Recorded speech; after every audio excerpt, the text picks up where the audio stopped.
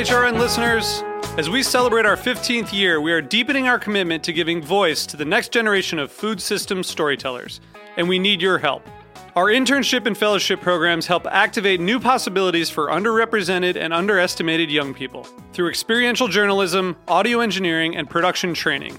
Through these unique programs, HRN helps food equity stewards build essential workforce readiness skills that expand their potential and foster economic mobility. Please consider supporting these critical programs. And with a minimum donation, you can be entered to win a dinner for two at an amazing restaurant in one of 8 cities and tickets to a concert at a great venue in one of those cities. We have incredible partners across the country who have donated, as they also share our passion for helping to educate the next generation of food systems storytellers. Check out heritageradionetwork.org/15 to donate and enter to win today. That's heritageradionetwork.org/15 to donate and enter to win today. And make sure you donate before March 31st. Thank you. Today's program is brought to you by Neal's Yard Dairy, selecting, maturing, and selling farmhouse cheese from the UK and Ireland. For more information, visit nealsyarddairy.co.uk. You're listening to Heritage Radio Network. We're a member-supported food radio network broadcasting over 35 weekly shows live from Bushwick, Brooklyn. Join our hosts as they lead you through the world of craft brewing, behind the scenes of the restaurant industry, inside the battle over school food, and beyond. Find us at heritageradionetwork.org.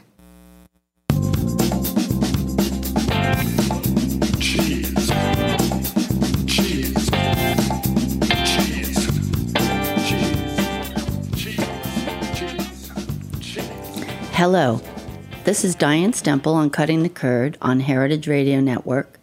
This week's guest is Liz Thorpe, author of The Book of Cheese, The Essential Guide to Discovering Cheeses You'll Love.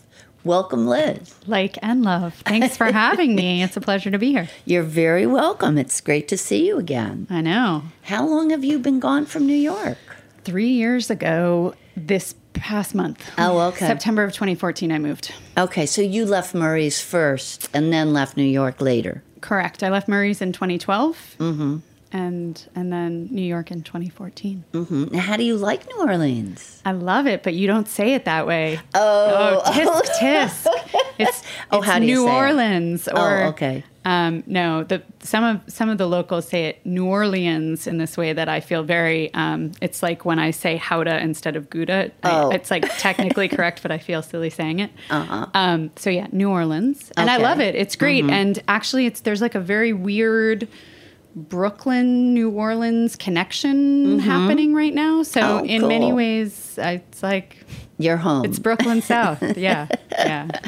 Okay, well, congratulations on the book. It's quite a tome. Thank you. Yeah, it's a big book.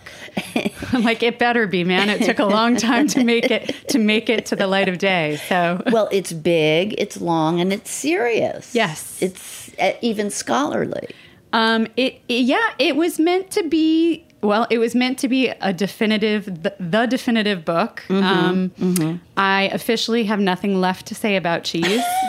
I have written 3. I technically co-authored my first book on cheese, the Murray's Cheese Handbook, and then I wrote the Cheese Chronicles, and then I wrote the Book of Cheese. So that's a lot of talk about cheese. Well, the Chronicles were different than this book. They were, but I guess like this was it. I was going to be my last one. It was going to be big. It was going to be good. No, and I wanted it to be... well, you might have something more to say in 10 years. Maybe. There'll be new cheeses. But hopefully... I mean, actually, no, to be sort of like with all very deep and due respect to Mr. Stephen Jenkins, who wrote Cheese Primer, which was the book that got me into cheese back in 2001, and it was published in 96. But that's still a book that people say, like, what's the one book I buy? Not about pairing, not about cheese place, but just like because I want to learn about cheese. And I say, like... It's a great reference book. I say Cheese Primer, but it's like now it's 20 years old. Right. So anyway, so this is hopefully the new one. Okay, so first I want to ask, let's talk about how the idea developed. Is this the book you set out to write? It is, very much. I actually yes, I had the idea sort of the outline for the book years ago. Okay. When do you think you started it? How many years ago? Well, I mean, it's really like, it's how I learned to sell cheese over 15 years of working in cheese. So it's been forming for all that time. But I mean, I signed the contract to write this book like 4 years ago. Okay. And at that time, I knew I had this concept and I knew I wanted to kind of restructure how people understood cheese. And I had this idea of the gateway cheeses. So I'd say at least 4 years. Okay. Now, I was going to ask, when did you develop your gateway concept? And can you explain it simply for our listeners? Yeah. I mean, I would say truly like I was using this idea to sell cheese on the counter at Murray's Cheese in 2003. Okay. When you first started at that working. time, I didn't have a nice, neat little phrase for it. But when I started working in cheese on the counter, this was how I learned to sell cheese. And so the sort of like the elevator pitch is that I believe there are a handful of common, very general cheese names that most people are familiar with, and that we can use and I now call those the gateway cheeses, and that those can be used to map out the entire world of cheese. So the way that you can take people from what they know to what they don't yet know is by starting with this common, very general jumping off point. So cheeses like cheddar, Swiss, blue, that like everybody knows. You can take that and you can get people to Pleasant Ridge Reserve or Alplock or, you know, something that they wherever you want to take them. They may have never heard of. Yeah. But it's very different because most of the cheese books use different categorizations. Yeah, totally. And all of my other books, like, I mean, I've been struggling with how to categorize cheese my whole career because as a sort of dutiful, nerdy person, I like the technicalities, but that is not helpful to a consumer. So those of us who are like in the biz like to debate the merits of, you know, soft ripened versus bloomy rind. But if you're a person who's standing in a store trying to buy cheese for your party or your kids' lunch, you don't care, you don't have time, and you just want, you know, you need an easy access point. So I believe that the way we change how people eat is to meet people where they are.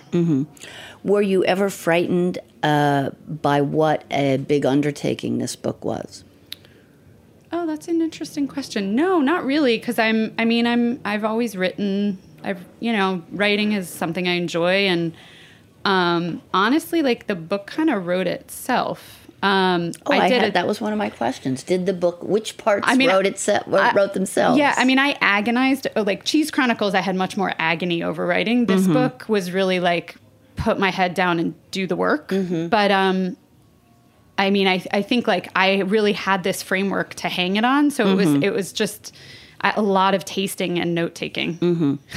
Now, you to people who haven't seen the book yet, every chapter, which is a gateway, which we'll discuss later, includes also the availability and intensity chart. Yep. Do you want to describe that? Yep. So there's a gateway cheese, and I use that to, you know, as a gateway into 20 or 30 or 40 cheeses that are of a similar flavor profile. So this book for me is really about flavor because, again, I think consumers and eaters are less interested in the technicalities. They know they like the taste of something or they don't like the taste of something. So I really key off of flavor in this book. And so I have found in all my tasting over all my years in cheese that there's, similar flavors that correspond to each gateway. And I kind of rank those in intensity on a scale of 1 to 10. So, for example, an approachable or a mild brie type might taste like milk or cream, but an intense brie type tastes like cooked cruciferous vegetable like cauliflower and broccoli. So there's a spectrum of flavor, but there's always going to be milky, buttery notes. That's like throughout the whole group. And then in terms of availability, is it something you can buy in any supermarket, very readily available, or is it a hyper obscure cheese you can only mail order from maybe 1 or 2 places around the country? Because again, and I will say, leaving New York has been really mind-blowing for me, because New Yorkers, we're spoiled. y'all take advantage. You take for granted what you have, and you forget that it's not like that everywhere else. So, I wanted to focus this book on cheeses that were going to be pretty readily available on a national scale. So she has a chart in every gateway that goes from mellow to intense on the bottom, and then goes up in terms of how hard it is to find the cheese. Yeah, and I like it because it's just it's like a double-page spread. And so if there's one cheese on that double-page spread, like 1 out of 40 that that you like, then you can immediately see all the cheeses that are right around it. And those are going to be all the cheeses that are closest to it in flavor. And chances are you're going to love all of those as well.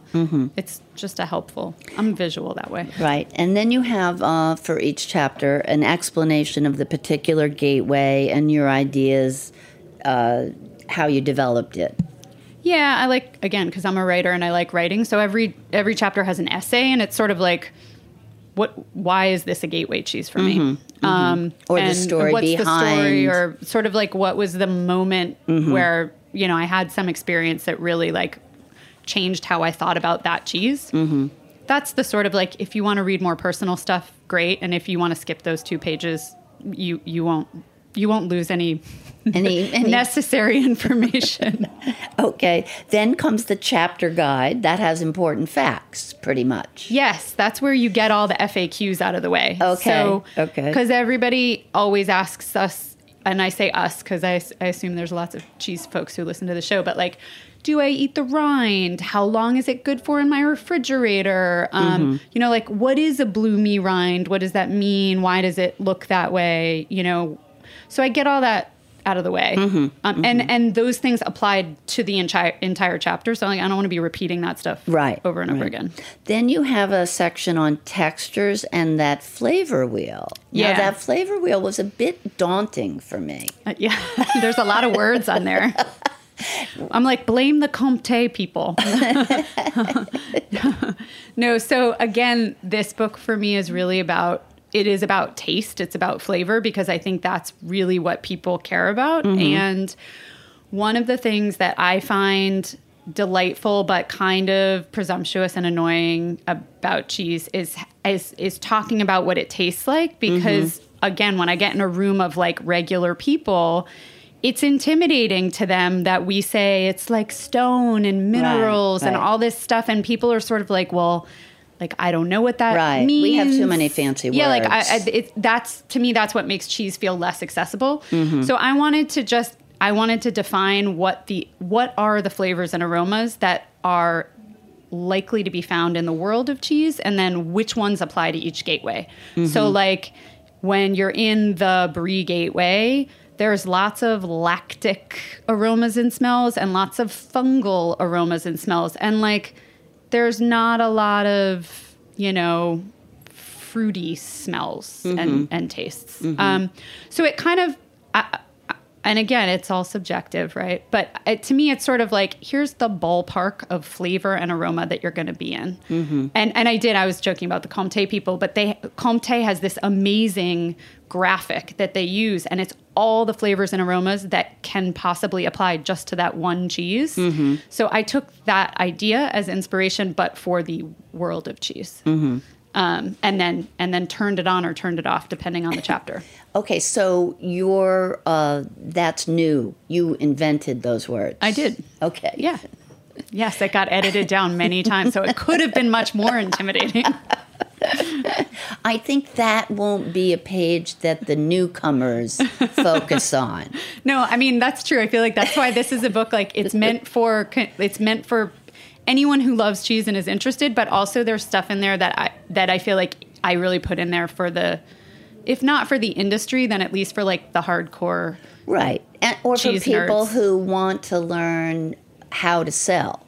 Yeah. And actually I've gotten a lot of, I've heard a lot from people who sell cheese who have found it helpful, which is awesome. Good.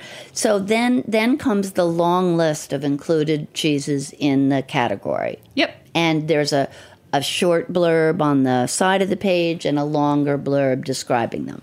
Yes, again, because I like to give choices. So you want to read the full paragraph, settle in and read it. If you want, like, what does it taste like? What's the texture? In a few words or less, how do you describe it? Mm-hmm. So you get the short and the long. Now, and you have an in short category where you just, it's a phrase. Yes. Sometimes a word, sometimes a phrase. Some are very funny, some are specific.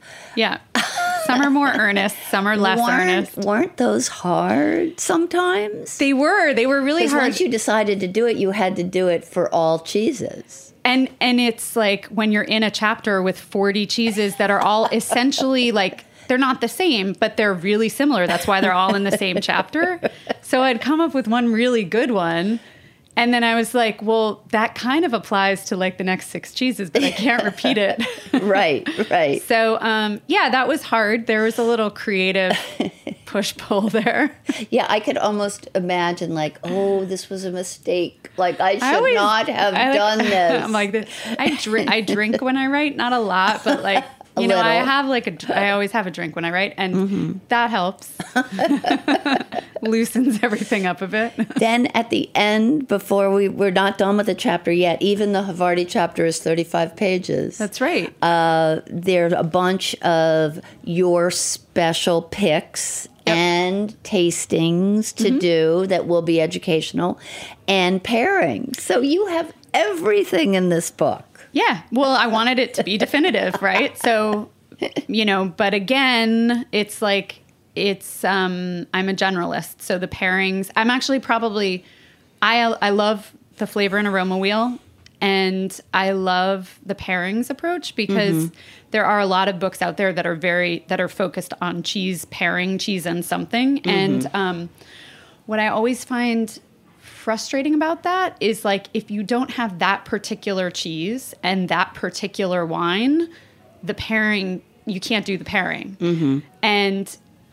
And also it's like sort of the rationale behind the pairing is very specific and it's very prescriptive. And I wanted to be more general and basically say, here are the types of flavors you're going to encounter, and here are the types of pairings that are going to work, and here's why, so that you feel like you have some flexibility there. It could be any cheese on the approachable end of the flavor spectrum. Right. And you can try anything, and who cares if it doesn't totally work? Yeah, and it's just like, it doesn't have to be this vineyard and this vintage. It could just be this, you know, this grape and this style. So, yeah. Okay, now what parts did you work on first?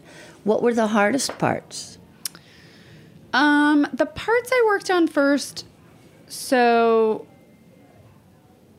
I mean, the parts I worked on first were the descriptions, because there's like, I don't even, you might have counted or something. There's like hundreds of cheeses in the book. So I was kind of just, the descriptions are the descriptions, and I was working on those from day one, and that to me is like the put your head down and get it done stuff. And some of them you had probably done before.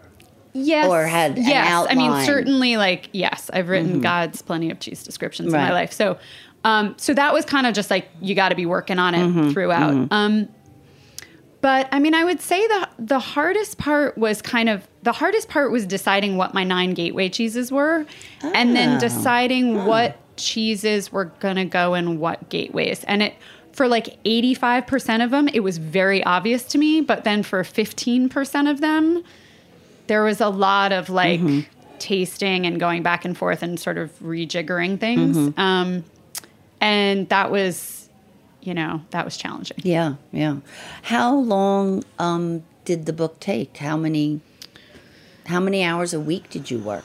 I mean, the process of making a book is quite slow. So the writing was about 1.5 years, but the actual production of the book was like 3 years. And I mean, how much time did I spend on it? I don't know. I didn't keep track. I mean, I was, I wrote some every day, 5 days a week. But, you know, I did a ton of work before I moved from Brooklyn. And there was a group of people, a New York-based group of cheese people who are all incredibly smart, talented people. And they did I did a lot of group tastings with them kind of before I wrote anything.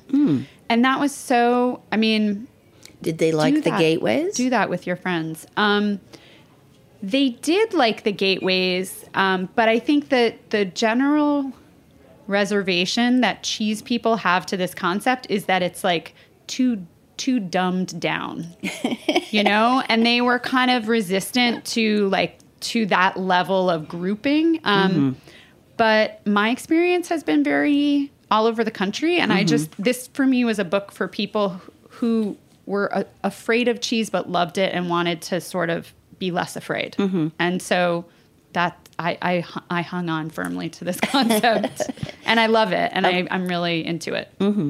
Now, before we get to the actual gateways, how did you ever even select which cheeses to include in the book? That's a really good question. You have some obvious ones, like Montgomery cheddar and burrata, let's say. Yes. You have some I've never heard of or have not tasted yet, like Via Mala and Cora Lynn and Boont Corners, I don't know. And then you have some old friends like Pot de Classico and Les Tivaz. Yes. I mean, you know, who I haven't eaten or seen recently, but who my mouth would water when I came across old friends. Oh, yes. It's like that dress in the back of my closet I forgot about. So that's a really good question. And there's I shouldn't say there's no rhyme or reason to it. The biggest criteria for me about what to include was I wanted the book to be primarily cheese. First of all, it's written for an American audience. Okay. So I wanted it to be focused on cheeses that most Americans would be able to find relatively easily. Okay. That was my biggest criteria. So this book also includes things like Jarlsberg. It does. Which, I'll be the first person to say, I don't eat Jarlsberg. I don't particularly like it. But I would be remiss to exclude it because it is a tremendously important cheese in the landscape of cheese retail in this country. And the number of consumers who only know Jarlsberg as a Swiss cheese, even though it's not actually, made in Switzerland. It's that is the reference point for thousands of shoppers. So I wanted it there. And in the book, I say I don't particularly like this cheese, and I think there are many better cheeses for your money. But I'm not going to leave it out because that's where a lot of people are starting. So I wanted it to be primarily nationally available cheeses, and then so that makes it go down on the availability scale. Yeah, because I also I don't want a book that's full of stuff that you can only mail order from two places. That doesn't I don't think that's helpful for most people. So.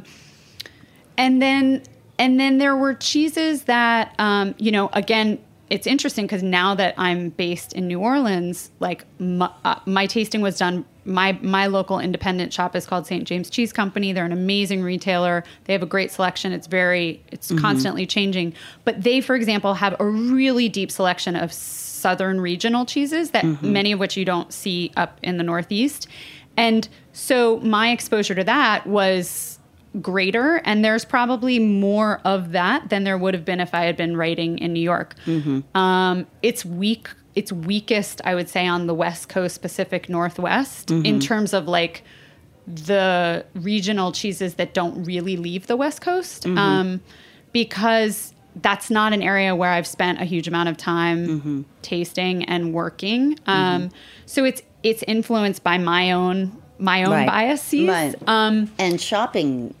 And shopping. Where you shop. And then there were cheeses that there are cheeses that I think are exceptionally well-made, important cheeses that are not very readily available, but I think you have to talk about them when you talk about the world of cheese, like a cheese like Salers or a cheese like Etivas, or a cheese like there's a Tennessee creamery called Sequatchie Cove that I think they're making some of the best cheeses right now in the United States. And, you can't find them easily, but I wanted to talk about them because I think they're so good and important. Mm-hmm. So, so it's in that sense, it becomes pretty subjective. Okay.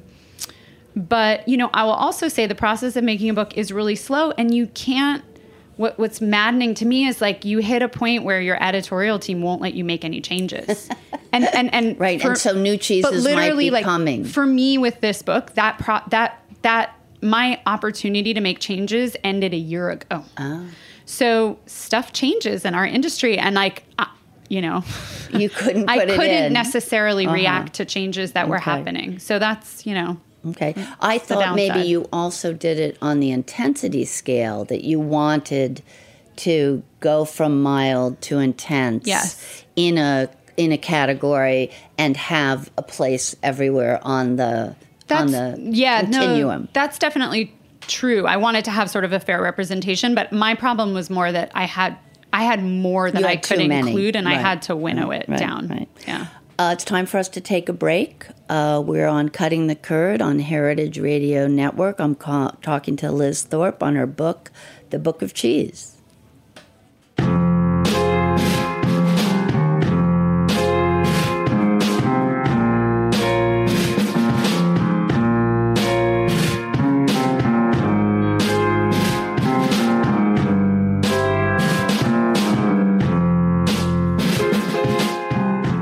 Today's program is brought to you by Neal's Yard Dairy. Neal's Yard Dairy selects, matures, and sells farmhouse cheese from the UK and Ireland. They work with about 40 cheesemakers. They visit them regularly to taste their cheese and select the batches they want to mature and sell. Amongst the cheeses they select, there is a great deal of variability. Cheese can change hugely depending on how it's treated. They have a range of temperature and humidity-controlled maturation facilities at their warehouse in London, run by a team who are dedicated to ensuring that they sell their cheese at its best. As the cheese is maturing, they continue to taste through the stock to ensure they're aware of how it is developing over time. When the cheese is ready, their attention turns to directing the right cheese into the hands of the right customer. They have 3 cheese shops in London, an online shop, and they're a regular site at markets around the country, and have a UK and international wholesale trade. For more information, visit nealsyarddairy.co.uk.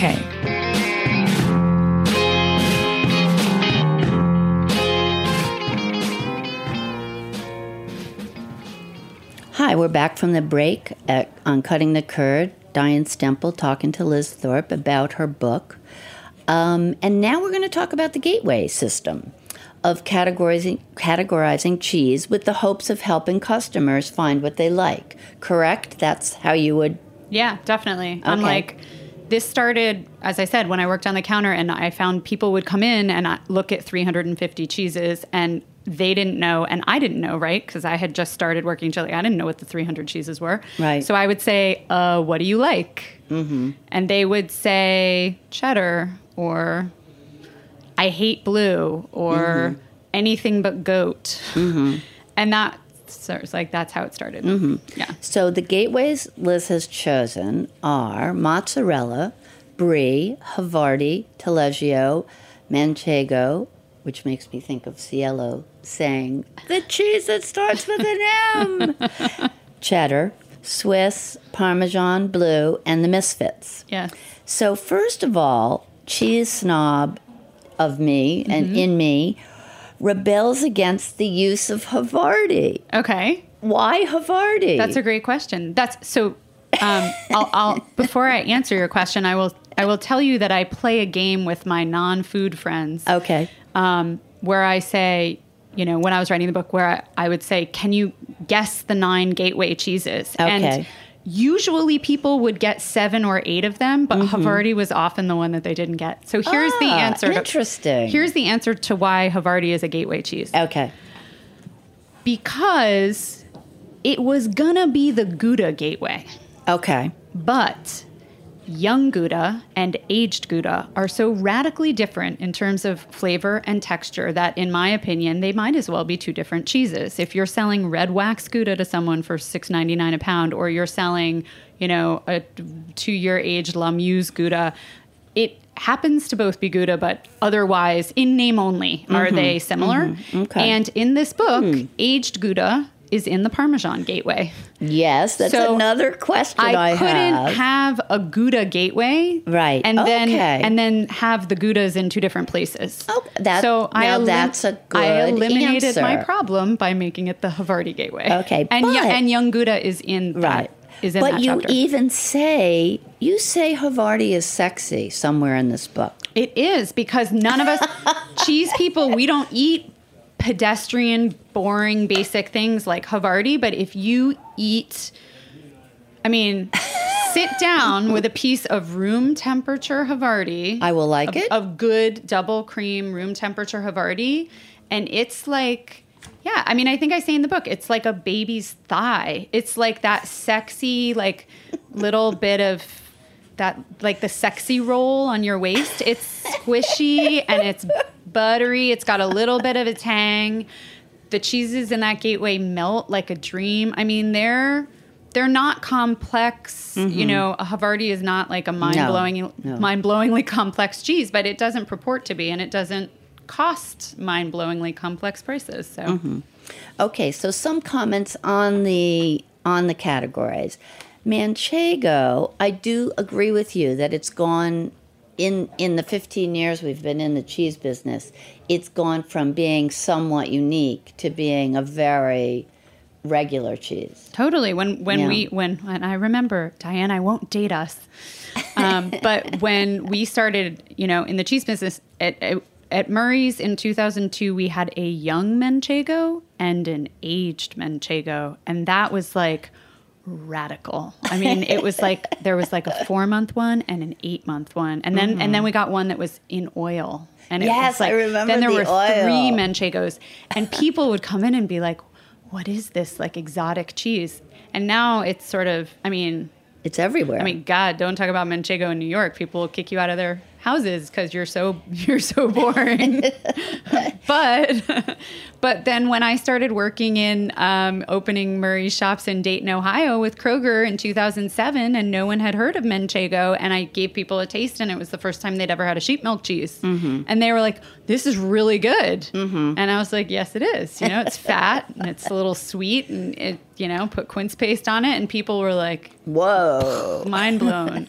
So, all in due time. Okay, and I am surprised. I'm not surprised taste-wise, but I'm surprised brain-wise to find the aged Goudas in the Parmesan category. Yes. How did you decide that? Did you... Because this is the answer to every question about this book. Because when I take cheese to a party and I put it on the table and regular people gather...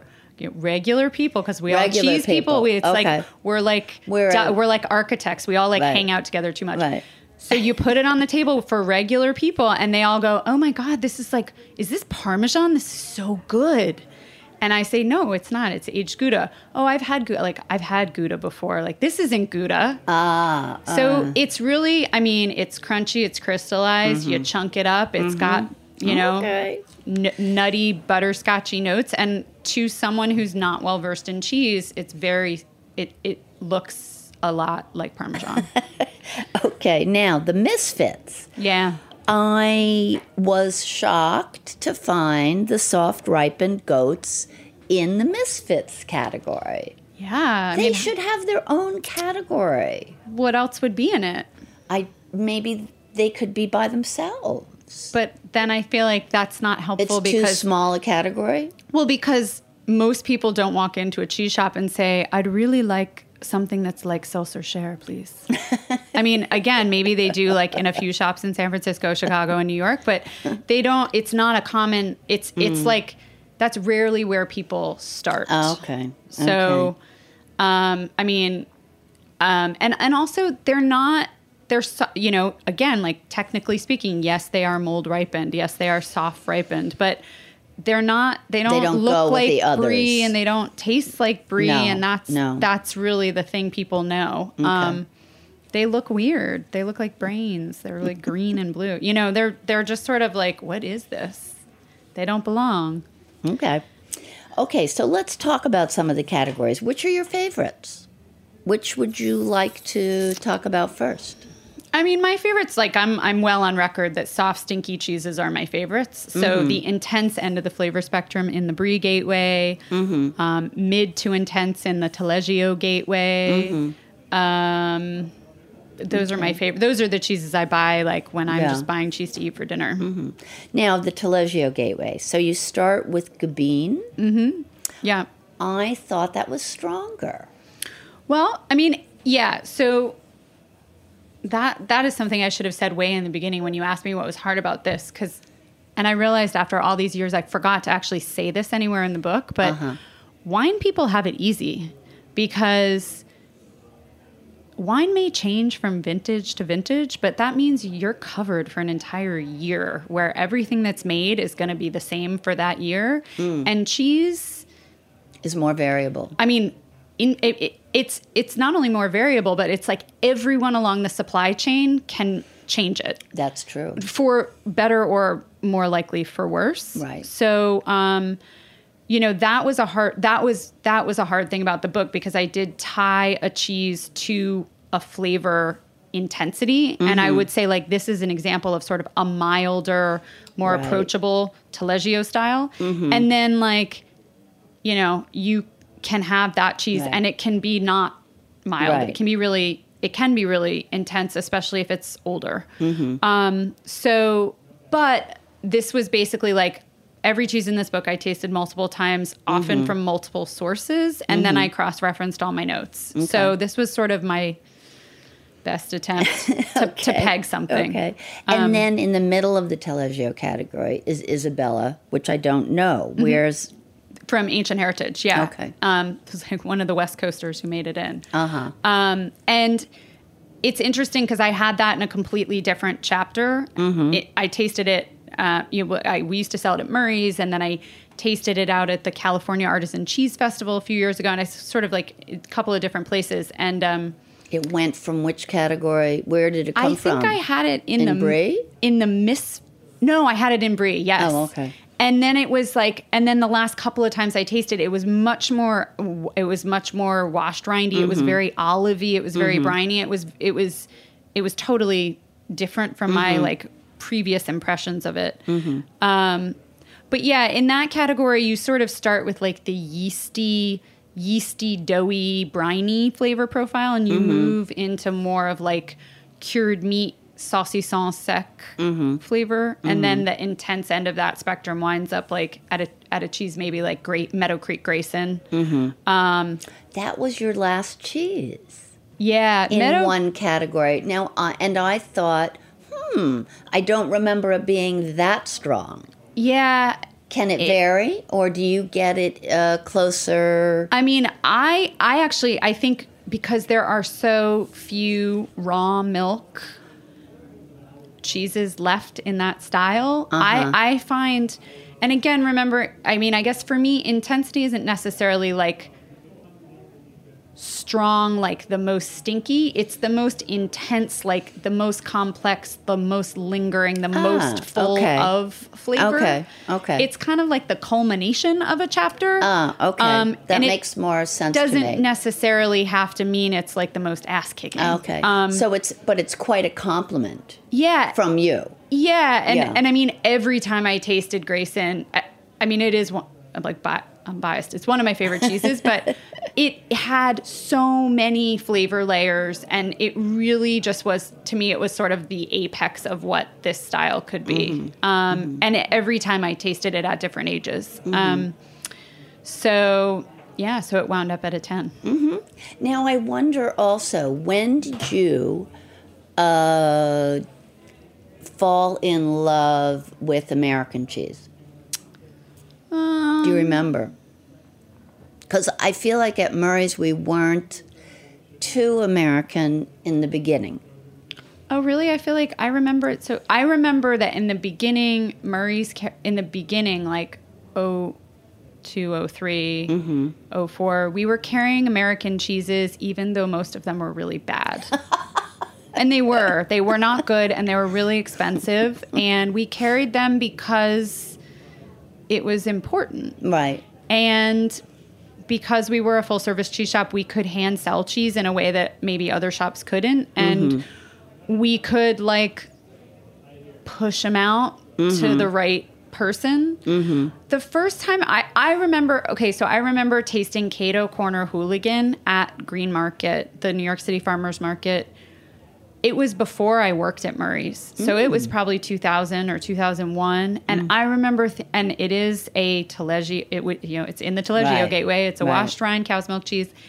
I remember thinking it was the most profoundly delicious, mind-blowing food I had ever had. And coming in when I started working at Murray's, which I did part-time in the beginning, and saying like, there's this cheese that like I've discovered that no one, that you don't know about, that we have to sell here. And it's this cheese. And everyone behind the counter was like, you idiot. Like that cheese, it's like so inconsistent. It's so expensive. We're not going to sell that cheese here. And I remember thinking like, we're missing the boat on this great thing. That's the first time I remember really thinking like, and actually the other thing is that the cheese that made me truly quit my job and go work in cheese was Judy Shadd's, and I probably still to this day pronounce it wrong. I don't know if it's Wabash or Wabash, but her Cannonball. Oh, I call it Wabash Cannonball. Wabash? See, we should ask Judy what the correct pronunciation is. Isn't it a city, Wabash? Probably. But I had that cheese at Artisanal, the restaurant, in 2000. When I was just starting to fall in love with the idea of cheese, and that cheese, and again, I don't think it was open in 2000. I think it opened in 2001. Yeah, I was still with my college boyfriend, so it had. I could tell you the date that ended, but yeah, he took me on a date there, and we had that cheese, and it was so good on the cheese board that I bought one to take home. And so at that time, like I didn't know that it was an American cheese and that was a big deal. I just remember thinking like, and you didn't know it was your future life.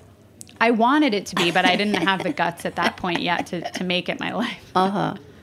Well, I want to thank you for coming in. Thanks we for having me. haven't had a chance to discuss all the categories, but they're great. It's a big book. So. It is a big book. It's heavy. It's got really nice pictures in it. Do you think it will? It does. Yeah, very my nice photographer is pictures. great. Do you think it will ever be paperback? I have no idea. These are the sort of the mysteries of the publishing industry. I'm guessing not, but maybe I don't know. Maybe because it's so big, only. Yes, it would make it lighter. Okay, so thanks very much. This is Diane Stemple on Cutting the Curd saying goodbye to Liz Thorpe, whose Book of Cheese, is a wonderful new addition to the cheese library. Thanks, Diane.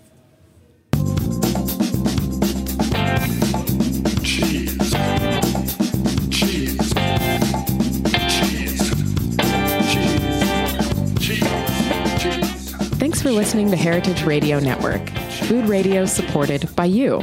For our freshest content and to hear about exclusive events, subscribe to our newsletter. Enter your email at the bottom of our website, heritageradionetwork.org. Connect with us on Facebook, Instagram, and Twitter at heritage_radio. Heritage Radio Network is a nonprofit organization driving conversations to make the world a better, fairer, more delicious place. And we couldn't do it without support from listeners like you. Want to be a part of the food world's most innovative community? Rate the shows you like, tell your friends, and please join our community by becoming a member. Just click on the beating heart at the top right of our homepage. Thanks for listening.